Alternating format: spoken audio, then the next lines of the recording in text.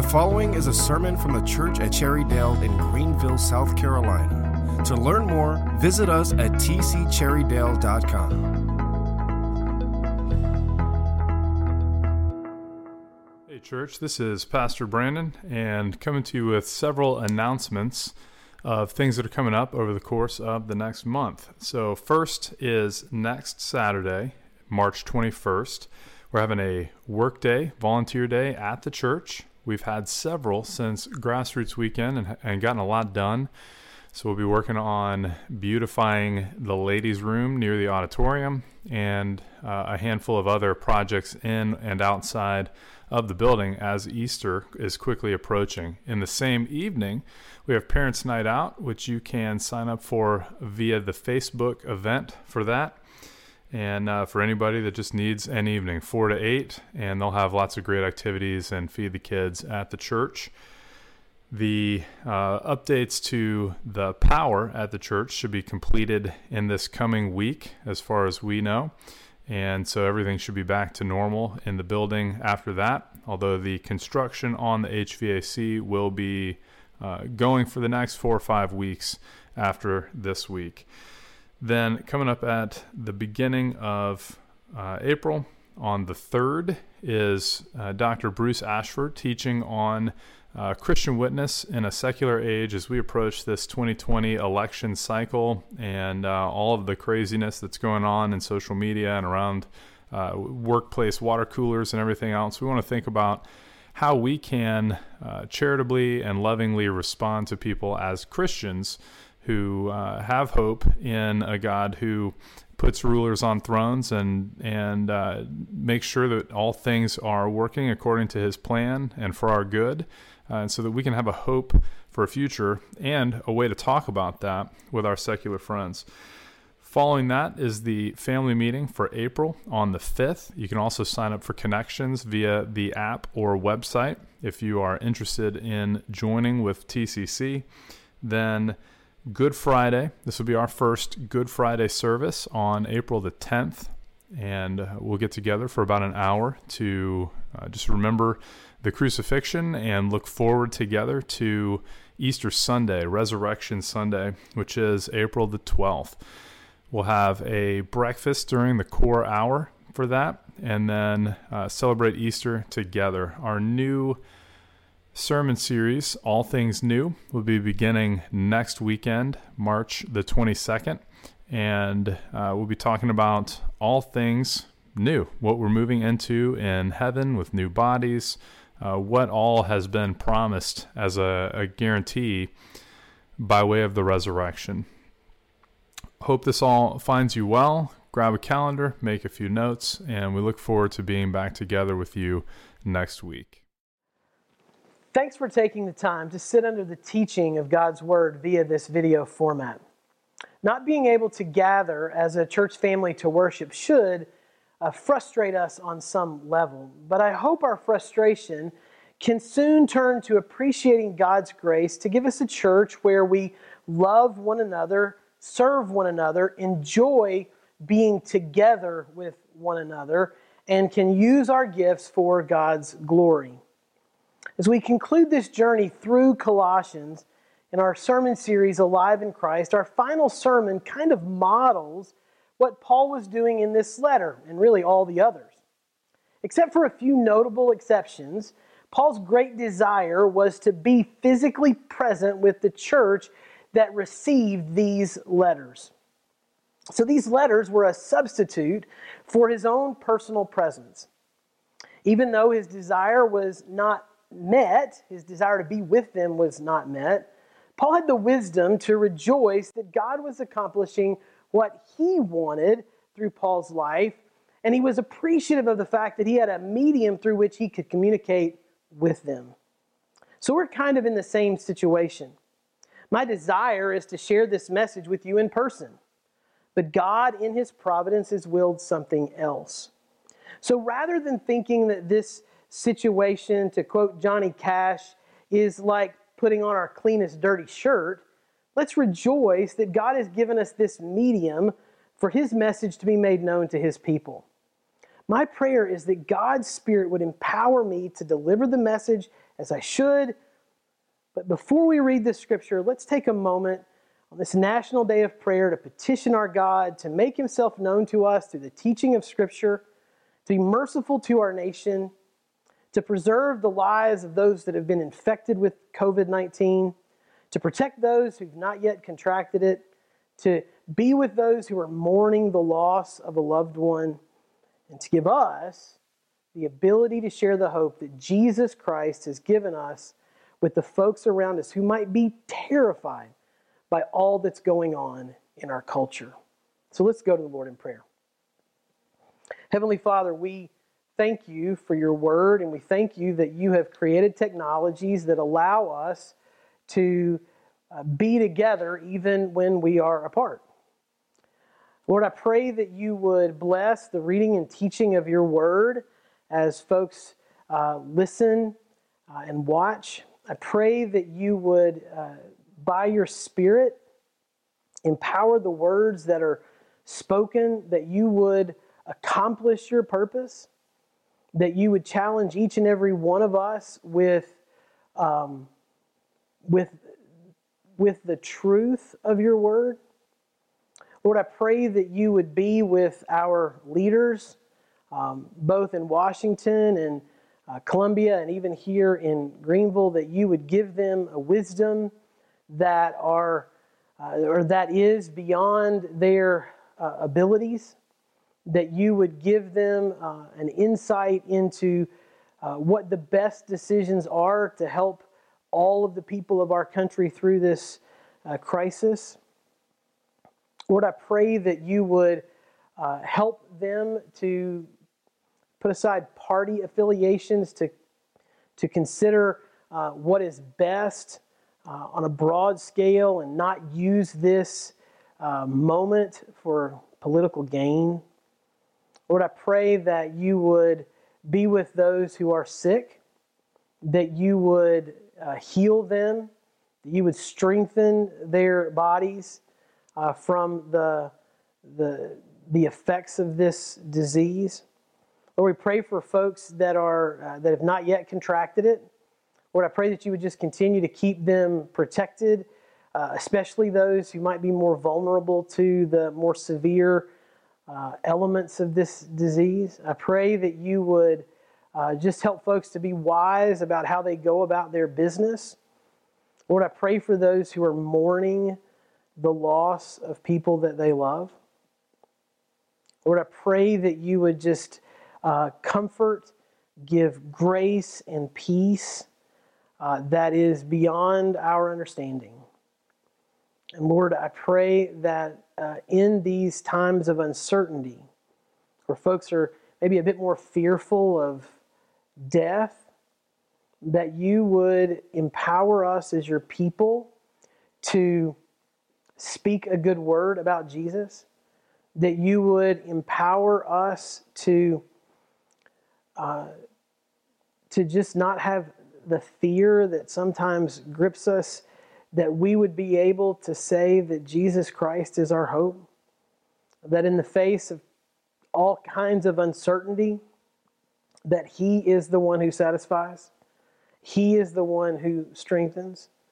And Lord, I pray that as life maybe slows down a little bit in the next few weeks, I pray that you would help us not to retreat, but to leverage the opportunities that you provide to make much of Jesus. And we pray that in this time of uncertainty, that your people that are called by your name will declare your truth, and all across our country, really all across the globe, that we would see life-transforming work that your Spirit is doing, that people would be converted, that lives would be changed for eternity.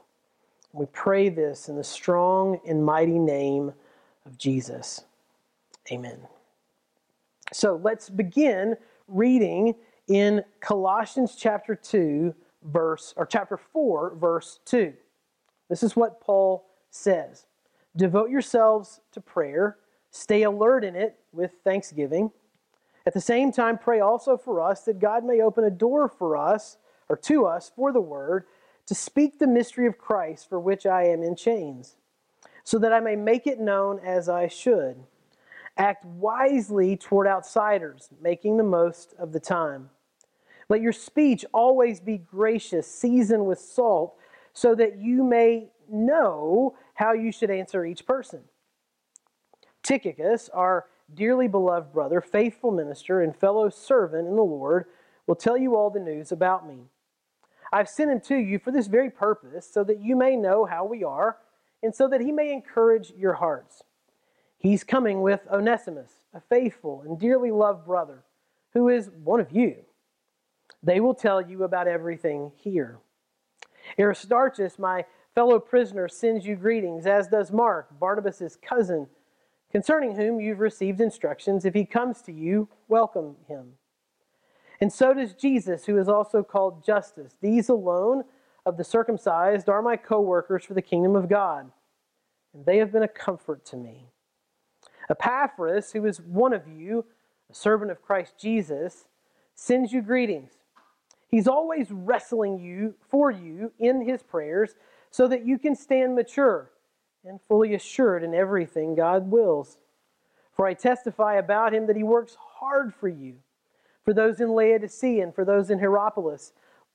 Luke, the dearly loved physician, and Demas sends you greetings. Give my greetings to the brothers and sisters in Laodicea and to Nympha and the church in her home. After this letter has been read at your gathering, have it read also in the church of the Laodiceans.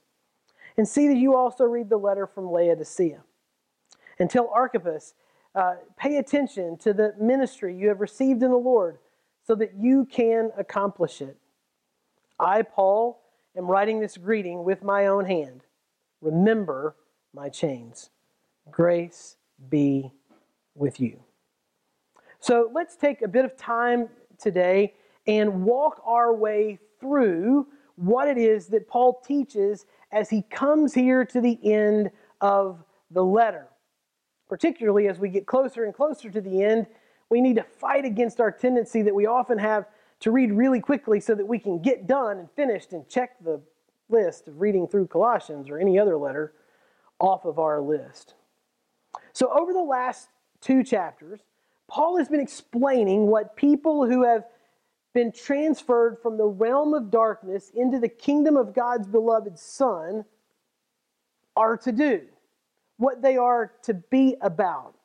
To put it in modern terminology from, I think it was Seth Godin, that people like us, people who've been transferred into Jesus' kingdom, do things like this. People made alive in Christ have put off the earthly sinful nature. He says this in chapter 3. And have put on the new self that comes from being made alive in Christ. So Paul, in his first concluding exhortation, presents to us that people made alive in Christ pray. Now I want to read this a bit more awkward translation of Colossians 4:2-4 than what's in your Bible to show you kind of the interconnectedness of these verses and then explain them a little bit. So listen to how a bit more awkward reading would go. Continually persevere in prayer by being watchful and by being thankful. By at the same time also making petition about us, that God may open the door of the word to proclaim the mystery of Christ, for which I have been put in chains, that I may reveal it as I should. So let's walk through that for just a moment. People made alive in Christ pray. So notice how Paul begins there in verse 2. Continually persevere in prayer. Notice the work of that there is an active engagement with prayer. And as we consider this call to pray, let's take a second to celebrate God's kindness to us in coming today to this passage that exhorts us to pray. Months ago, when this sermon series was put together, none of your pastors had any knowledge about the fear and frustration that would be such a dominant part of our national conversation. The national conversation on March the 15th, 2020 was supposed to be about whose bubble was going to be burst by the NCAA men's basketball tournament selection committee later on in the day, or who the number one seeds in the tournament would be, or why Duke got an undeservedly high seed with an easy trip to the Final Four and Kentucky got the shaft again, even when our athletic director was on the committee. Well, maybe that's a smaller subset of the population, maybe just in my house. No one could have ever guessed, even a week or two ago, that March Madness would be canceled, that all NCAA spring sports would be canceled, that the NBA and the NHL would be postponed, and even the Masters would be put off to a later time. And this is just sports. Our world has been turned upside down in ways that shock us. But our God is not caught off guard. He ordained for our congregation to be graced by the challenge from Scripture to persevere, to endure, and to never give up making petitions to Him for ourselves and, more importantly, for others. I know that a few days ago in the media, some folks mocked our vice president for leading our government's task force for combating COVID-19 in a word of prayer by saying that he should depend on science.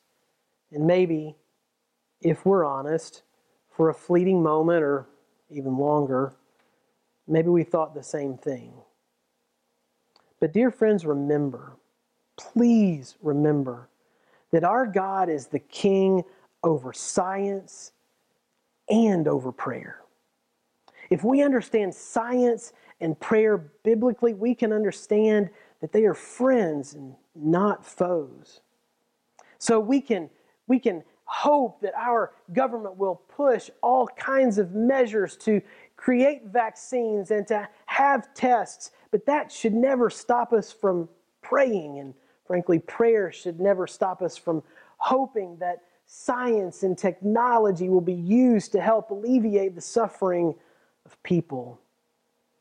Because when we realize that any scientific breakthrough that's made to combat this disease comes from the fact that a gracious God made people with the intellect and the desire to understand and tame His creation, and with the desire to step into the brokenness that sin causes, that's a grace gift from God. And at the same time, we also need to recognize that any impact that the prayers of God's people makes in this circumstance is also a grace gift of God. God is working in all these things to accomplish His purposes. And He's reminding us that if we don't have the medical skills, if we're not that technologically gifted, if that is not our place in God's economy, there is still something that we can do. We can persevere in prayer for ourselves and for other people.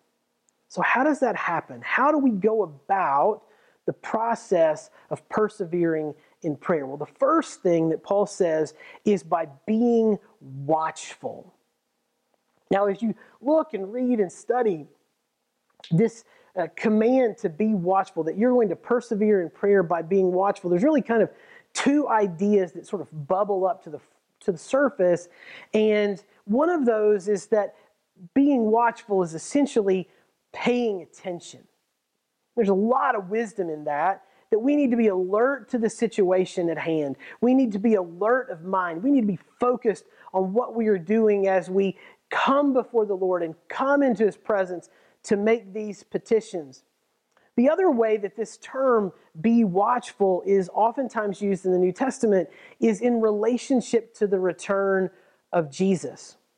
Being alert for the time that Jesus will return. And I think really that while oftentimes these ideas are separated as you look at various interpretations of the passage, that they actually go hand in hand quite nicely.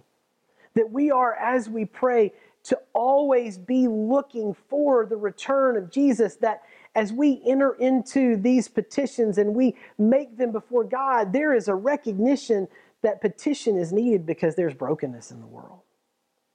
There's sin in the world. And we have to make petitions because God's kingdom has not come on earth as it is in heaven. You remember, Jesus taught us to pray in that way. But at the same time, we also need, hand in hand with that hope and expectation and desire for Jesus to come and to fix all of this, to also be alert to know what's going on in the lives of our neighbors, to go know what's going on in the lives of our friends, to know what's going on in our world, so that we are well equipped and alert to speak and to petition God for things that matter both now and in eternity. So as we persevere in prayer, we begin by being watchful, and then we continue by being thankful. Persevering in prayer with thankfulness is sometimes a difficult thing for us to do because we haven't necessarily seen the petition be answered. But if we come to God in thankfulness as we approach His throne, knowing that His ways are higher than ours, that His will is better than ours, that He is accomplishing everything according to His plan, we can come to Him in prayer before it's even been answered positively, before the petition has been answered positively. And we can come to God with thankfulness that is grounded in a thankfulness that the only way we can even approach His throne is because of the finished work of Jesus. That Jesus' death and resurrection makes us able to come to God should be the foundation ultimately of all of our thankfulness. And then the third thing that he says is by making petition. Making petition for others. When we come to God in prayer, we need to not be afraid of making our own requests, but we don't need to be overcome with the selfishness that sometimes seeps in as we make requests for ourselves. We need to be thinking about our neighbor. We need to be loving our neighbor as ourselves and bringing petition for them to our great God. And maybe in a time like this, where there's so much uncertainty, where maybe we'll be shaken out of our everyday ruts of life and prayer. Maybe we can view it as a grace gift of God to have the opportunity to be jarred awake to the fact that my neighbor to my right or my left or across the street may not know Jesus. They may be separated from Him. They may still be in that realm of darkness. And I pray that God would motivate us to pray and then to act upon those prayers as we petition Him for their salvation. But notice that Paul doesn't just ask them to pray for their neighbors, to pray for others around them. He asks them to pray for him. Notice he says, making petition about us that God may open the door of the word to proclaim the mystery of Christ. So that's what Paul wanted them to pray for him.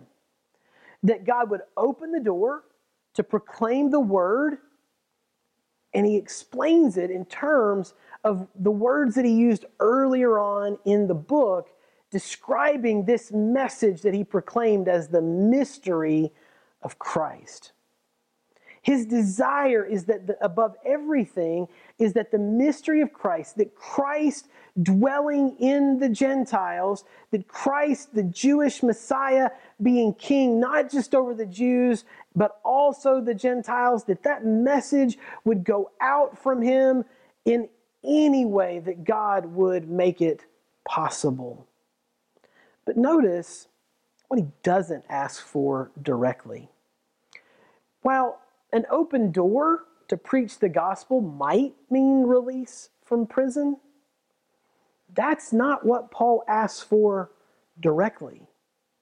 He just wants an open door to proclaim the word of Christ to anyone who crosses his path, whether it be someone who's guarding him, who might be moved by the Roman government to another part of the empire, but who could carry the gospel with him. Or if it's by being released, he just wants the opportunity to proclaim the mystery of Christ to as many people, and not just to as many people, but to the particular people that God would have him to declare it to. And then notice the second thing that he asked them to pray. That he would be able to reveal the message that has been hidden and now made known as he should. And I'm just going to be really honest with you. As I read this again the other day and tried to read this with fresh eyes, that was a bit of a surprise to me for him to say, like, that he asked that they would petition God that he would be able to declare the message like he should. Now let's think about that for a second. After all this time of proclaiming the gospel, even now, Paul is asking that they would pray for him, that he would proclaim the gospel as he should or as he must. So what exactly does it mean? So let's think about what it probably doesn't mean. I don't think Paul means that he's unsure of what the gospel message is. I mean, just remember what we've studied already in Colossians, much less his other letters, but particularly in Colossians 1 and 2, he makes it very clear that he is sure about the truth of the message, this word about Christ, this mystery of Christ. He is very sure about that content. So what is it, you think, that he's not, what is it exactly that he's requesting them to pray for? I think what he's trying to emphasize here and what he's trying to describe is that there are different ways that the kingship of Jesus, that the gospel message can be declared to different groups of people. And as we look at Paul's life and his ministry, we recognize that. To the Jews, and sometimes even to certain Gentiles, he would emphasize the salvation plan of God throughout history, beginning with Father Abraham. Here in Colossians, he uses this language of a mystery, maybe because the false teachers were using that language, that they had a mysterious message that was better and more hidden than Paul's.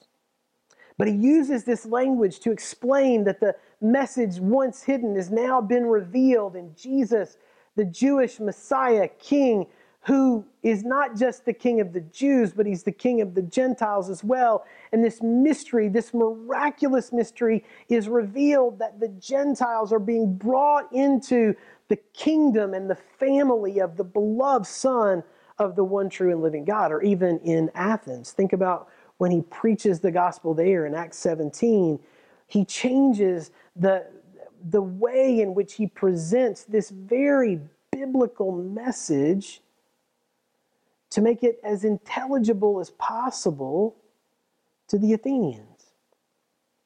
You see, think about what Paul does there. He talks about the fact that there's one God.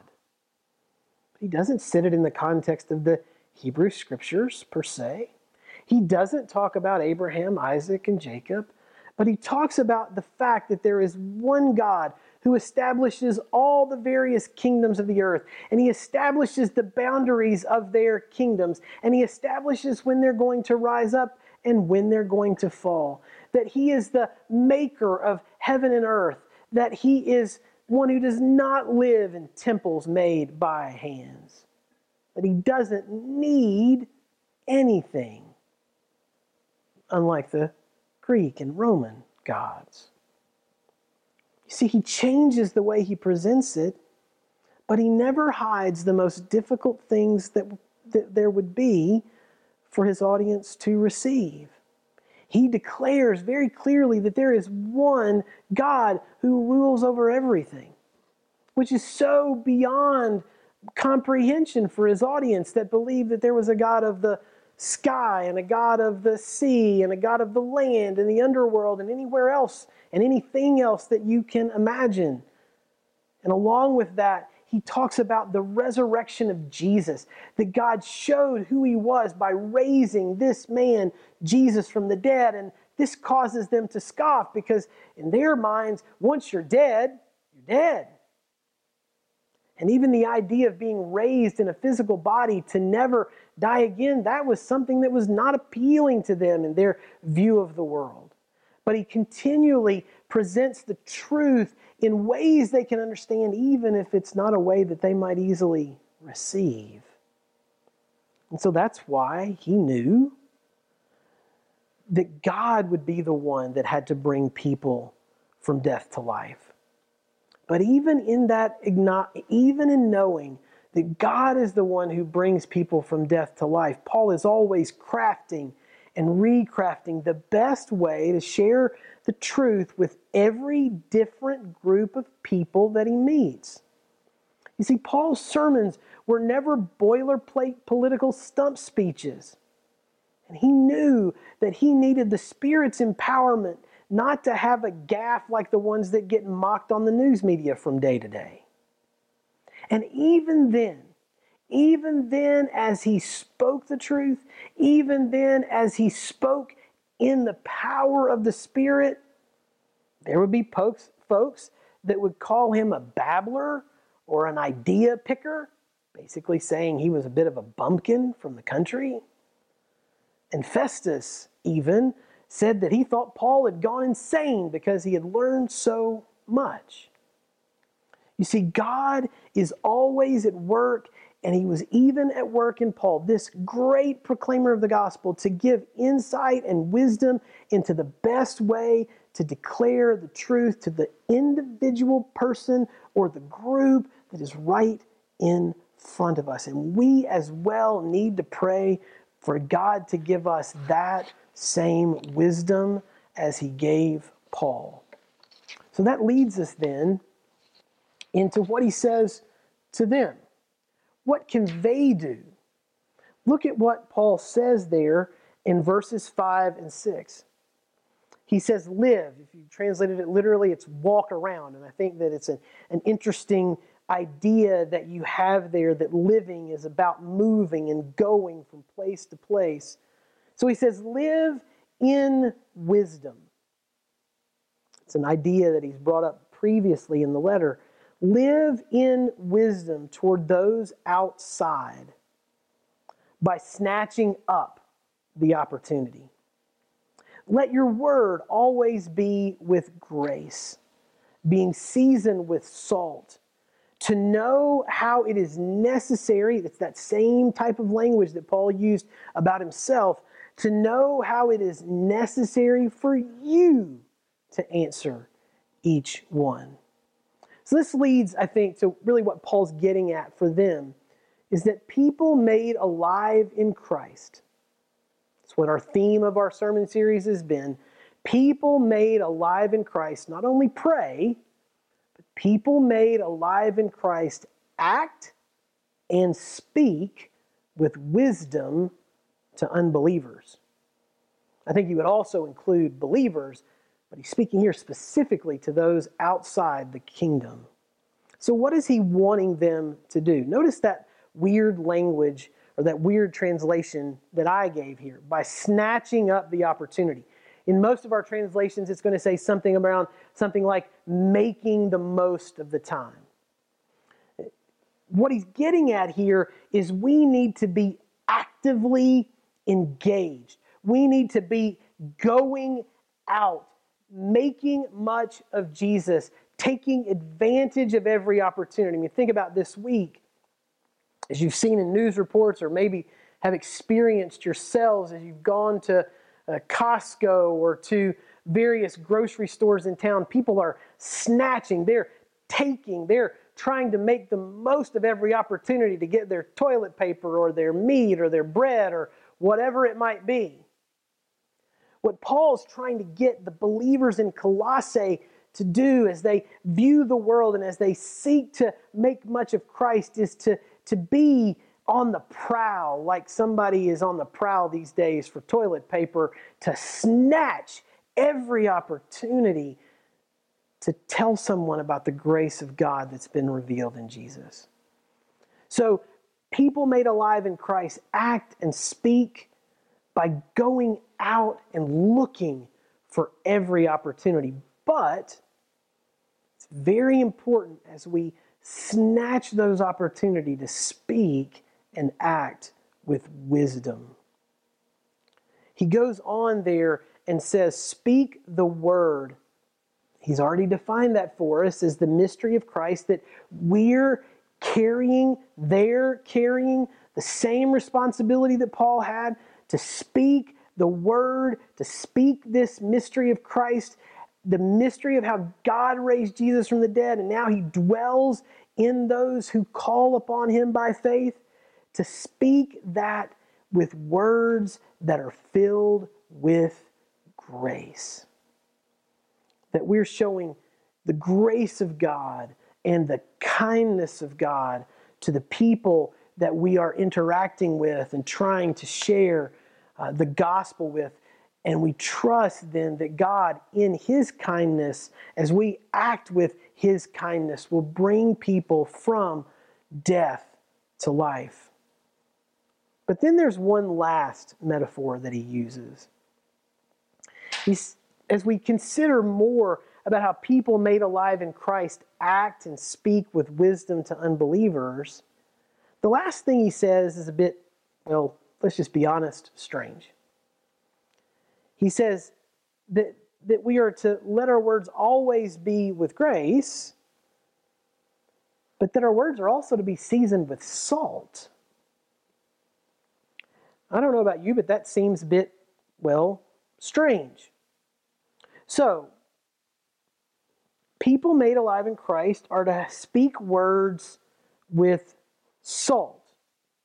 So, in the ancient Near Eastern world, salt was used in several different ways.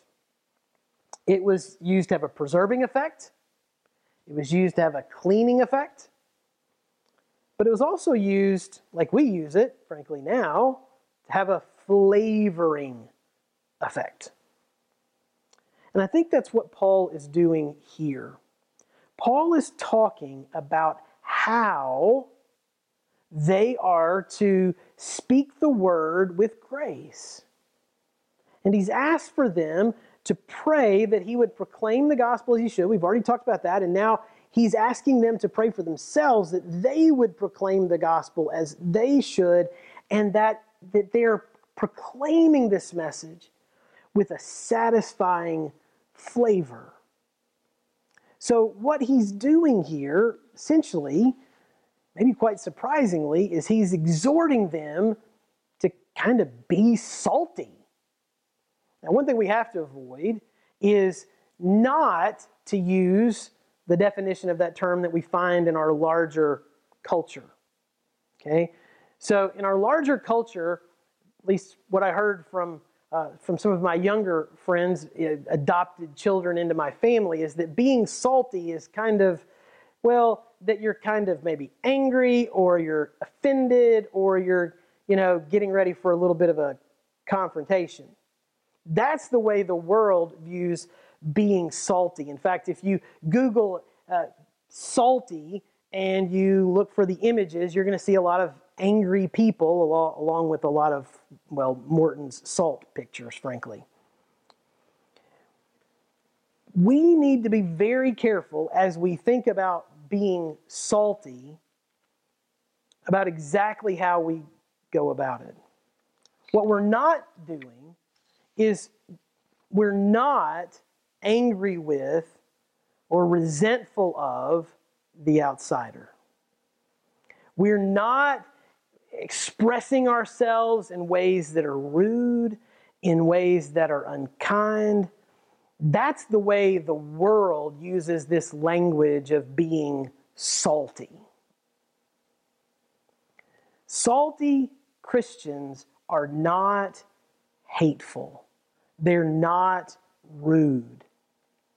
Salty Christians are something that is very, very different. So let's talk through what that might look like. Being biblically salty means that your speech brings the satisfying flavor of the gospel to different people in different ways.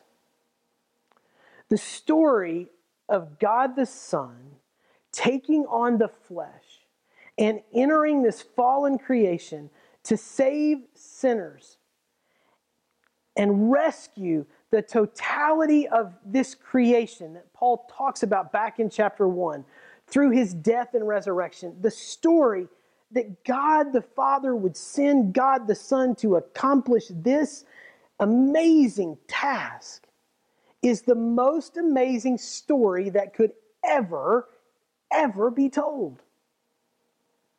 So why do we oftentimes do such a lackluster job of declaring that Jesus alone can satisfy the desires of those around us who are seeking to fill those desires through all kinds of destructive choices? Why is it that not only are we kind of lackluster at showing the beauty and the flavor of what Christ gives in the gospel, that we're so unwilling to give such an amazing thing to other people? We have the greatest meal to deliver, but yet we're so unwilling to just hand it over. But a salty Christian is willing to prepare the meal, to cook the meal, to hand the meal to the person who is hungry and in need of Jesus, the true bread of life. You see, the kingship of Jesus means that every realm of life, from art to engineering and anything in between, can be redeemed to display the glory of God as it's been revealed in the face of Jesus Christ. So how does that happen? First, when Christians pursue excellence and create new things and new ideas for the glory of Jesus and not just themselves, that gives a beautiful demonstration of who our God is, how our God works, and the fact that He's transformed us when we give Him the glory for the accomplishment and don't take it for ourselves. You see, God has given us this mandate in creation to tend and to tame what He has made and to use it to build society and to build culture. He's given us this responsibility, and a salty Christian is going to pursue this in the ways that God has gifted him or her for the glory of God alone. But I think Paul here is really even pushing us beyond just doing our jobs with excellence, creating new things, creating new ideas, building culture. He's saying you've got to speak the message about Jesus. He's exhorting these believers to describe the mystery of Christ in thoughtful, creative, and beautiful ways that will engage the hearts and minds of the people that they meet. Because the fact of the matter is all of us are going to meet different people. It's what Paul talks about there in verse 6. And we're going to meet them in different circumstances, and we're going to have to be agile enough to present the message in different ways. And we need to pray that God would give us the ability, just as Paul did, that we would present it in the way that we should. And I'll be honest, this reality is something with which I struggle. A couple of years ago, one of those adopted children that I was talking about earlier got a little salty with me and told me that I was intimidating. Can't imagine why. So I got a little salty back. But it's led to an ongoing conversation that's been enlightening, sometimes difficult, but really helpful. Because you see, the first time I met this young lady was in a scholarship interview. And I remember distinctly when she walked into the room and she talked about what she thought God was doing in her life. She was very gifted, clearly academically, and she was explaining the way that God was calling her to serve in His kingdom. And I thought that I was asking very friendly, kind questions. I even said that she would have a great place serving in the children's ministry of our church, which she does now. But apparently, there was something that was scary. And so now every year, when I get ready to go to scholarship interviews, Jessica tells me, just smile. And I thought I was. But apparently, not so much. And maybe sometimes it's something as simple as that. That it's difficult for us to share the gospel, or maybe better said, it's difficult for folks to receive it because maybe we just don't have a smile on our face. Something as simple as that.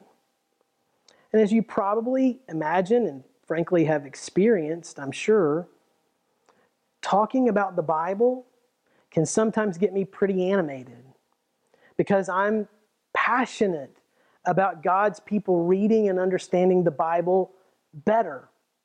I might wave my hands around. I've noticed that I've actually done that a good bit as we've worked our way through this passage, and I might talk louder and louder. And some folks, maybe someone I meet at school or Starbucks or wherever it might be, if I get animated in talking like that, who don't know me well, or maybe even some that do, might think I'm angry or frustrated or something else.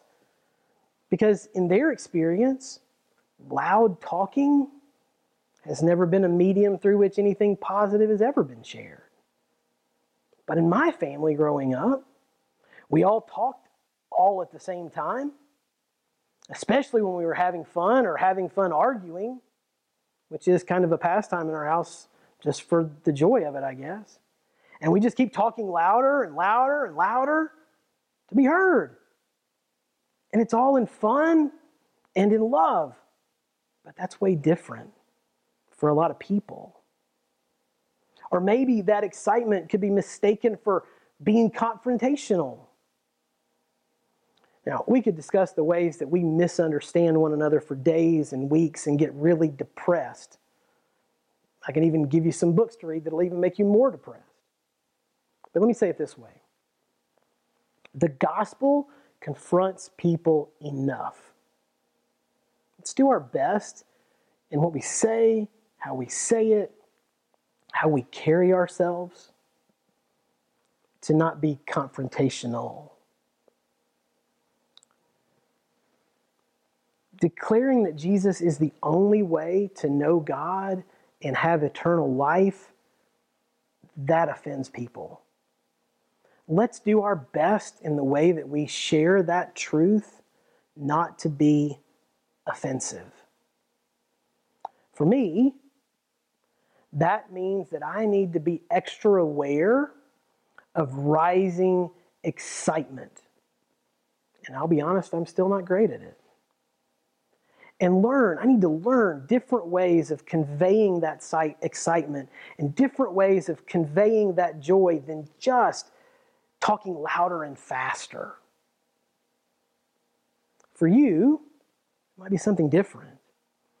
But all of us need to value lost people made in the image of God enough that we consider their needs above our ease and learn to share the message as we should. And frankly, ask God to empower us by His Spirit to have an awareness of ourselves and the circumstances that is beyond our normal capacity to recognize.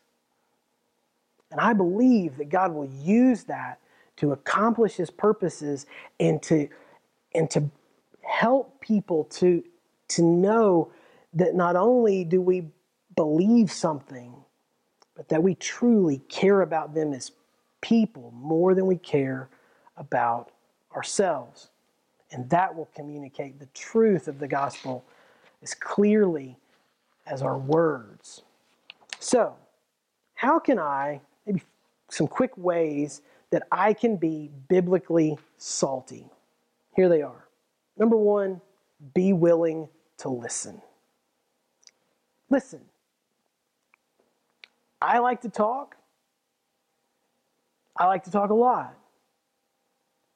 But we need to be willing to stop talking and listen. And then we need to be engaging. Engaging by asking questions, being inquisitive about the other.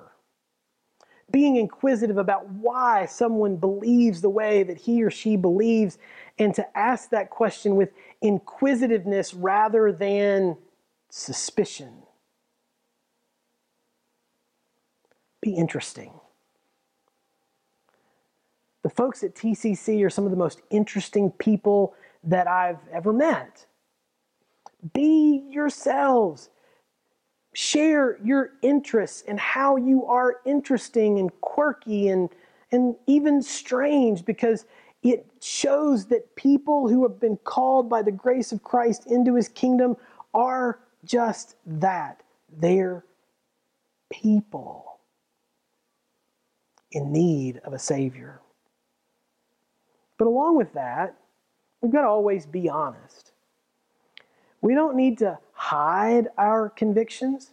We don't need to act like we don't have strong beliefs, because the people that we're going to be conversing with, they have pretty strong beliefs too. It's okay to have difficult conversations. It's okay to disagree. But that leads to the last thing. Always be kind. If we can learn in our conversations through which we're trying to lead into sharing the gospel, or even in those direct conversations where worldviews are coming into clash, where a biblical worldview is coming into disagreement with a secular worldview, or whatever it might be, that even in the midst of disagreement, we commit to always be kind.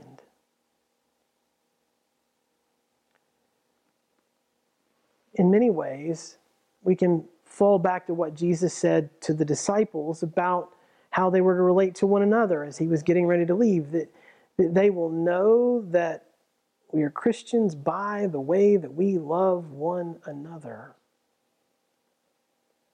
And they'll know that we are followers of Jesus by the way that we love them, even as they reject the message that we share, reject the Christ that we love, or even reject us.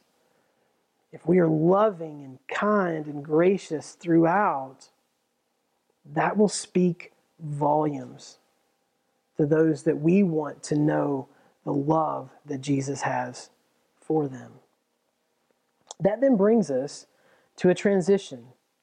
In verse 7, Paul transitions into the final part of the letter. And we could summarize it in this, and we're going to move through this very quickly, because frankly, most of the time people read through things like this really quickly. People made alive in Christ. So people made alive in Christ pray. People made alive in Christ speak and act with wisdom toward those who don't know the Lord. And lastly, people made alive in Christ reveal God's grace through their presence and their purpose. So let's just look very quickly. I'm not going to read all the verses, but I just want to mention all of the names that Paul brings out here because they are important people. We can learn from them even as we move fairly quickly through the passage. So the first section there, beginning in verse 10 and going through verse 9, talk about two people. They're the letter carriers, Tychicus and Onesimus. He describes Tychicus as a dearly loved brother, faithful minister, fellow servant in the Lord, and he'll tell you all the news about me. Now, Tychicus might not be one that we would be surprised to hear about. But the next one, the folks in Colossae would be shocked to hear about. Onesimus, and notice how Paul describes him, a faithful and dearly loved brother, and then lastly, who is one of you. Now, in a few letters later in our New Testament, the letter to Philemon, it's about this very guy, Onesimus, who was a runaway slave who has gone to Paul for help, it seems, in a dispute with Philemon, who was apparently a significant member of this church in Colossae. And Paul says when he left, he was a disaster. He had done something, it seems, that was wrong. But now, he's not a rebel. He's a faithful brother, a dearly loved brother. And notice how Paul says, he is one of you. God has changed him, and you accept him back into your group as a family member. And it reminds us that no matter what happens over years and weeks or days that we share the gospel, and no matter how many times we're rejected, or no matter how many times someone does something that's hurtful, God is still at work, and God can bring anyone from death to life and into the family. The second group that Paul mentioned are the folks that send their greetings. He does this beginning in verse 10.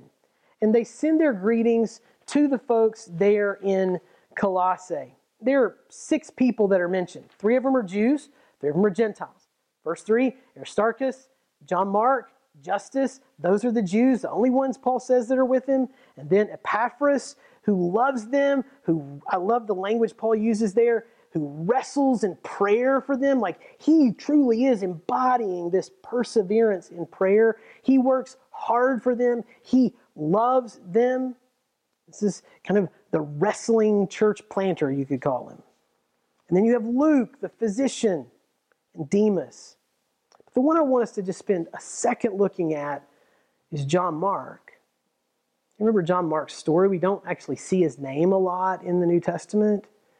But it was his home where the early followers of Jesus, well, his mom's home, where the early followers of Jesus met after Jesus had been raised from the dead. He may have even been the person in Mark 14:1, it may not be, it's not verse 1, but in Mark 14 at the very end of the chapter, actually, that runs away naked, who's caught off guard when they come and arrest Jesus. That's a pretty embarrassing thing to put in a gospel that you wrote. And by the way, he wrote a gospel. But he's also the guy on the first missionary journey, after Paul and Barnabas had made their way through the island of Cyprus, when they got to the most difficult part of the journey in southern Galatia, and they were about to go through about 100 miles of mountainous terrain with swollen streams and bandits. It was a scary part of the journey. He went back home. He failed. When it came time for the second missionary journey to start, the betrayal was so great that when Barnabas wants to bring him along, Paul says there is no way that's happening. Paul doesn't let John Mark go on the second missionary journey because of the failure of the first. But even in that circumstance, God was working to bring restoration to John Mark and to expand the gospel to new frontiers. Because until that break, Paul was just going to go to the places he was gone on the first missionary journey. But now he's gone on to new places. And John Mark has been restored because you see, our failure is never God's last word. He can take all of our failures and use them for his glory. And that brings us then to the last word of the letter. The last word of the letter, Paul says there in verse 18, I'm writing this greeting with my own hand. Remember my chains. And then his last word is this: grace be with you. And my prayer for all of us in these very, it seems from our perspective, uncertain times, is that God's grace would be with us, that we would be filled with his grace, that we would display his grace, that we would speak his grace to everyone that he brings us into contact with. Let's pray. Heavenly Father, we thank you for your word. We trust your sovereignty in this situation in our country. We pray that you would accomplish your purposes. We pray that you would give us a voice to speak of the hope that we have in Jesus Christ, for the glory of Jesus, and for the saving of sinners. That is our petition. That is our desire. We pray that you would do it. In Jesus' name, amen.